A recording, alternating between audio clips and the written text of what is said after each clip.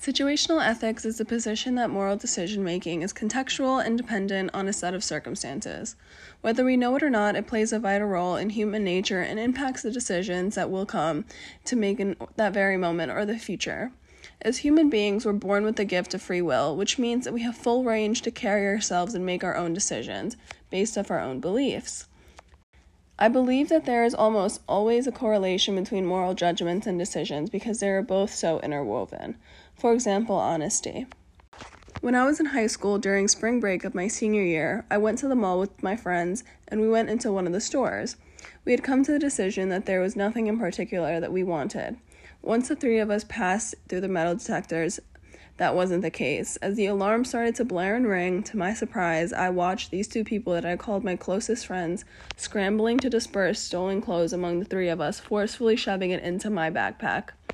My friend looked at me and told me not to say a word, and that we would be fine, but I had no idea what they were even doing.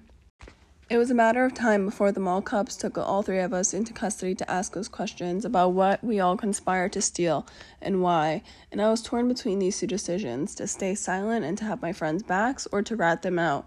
My moral compass persuaded me to prioritize myself. Why would I help people that put me in that position? Why would I throw my life away only to have petty theft on my record before entering college?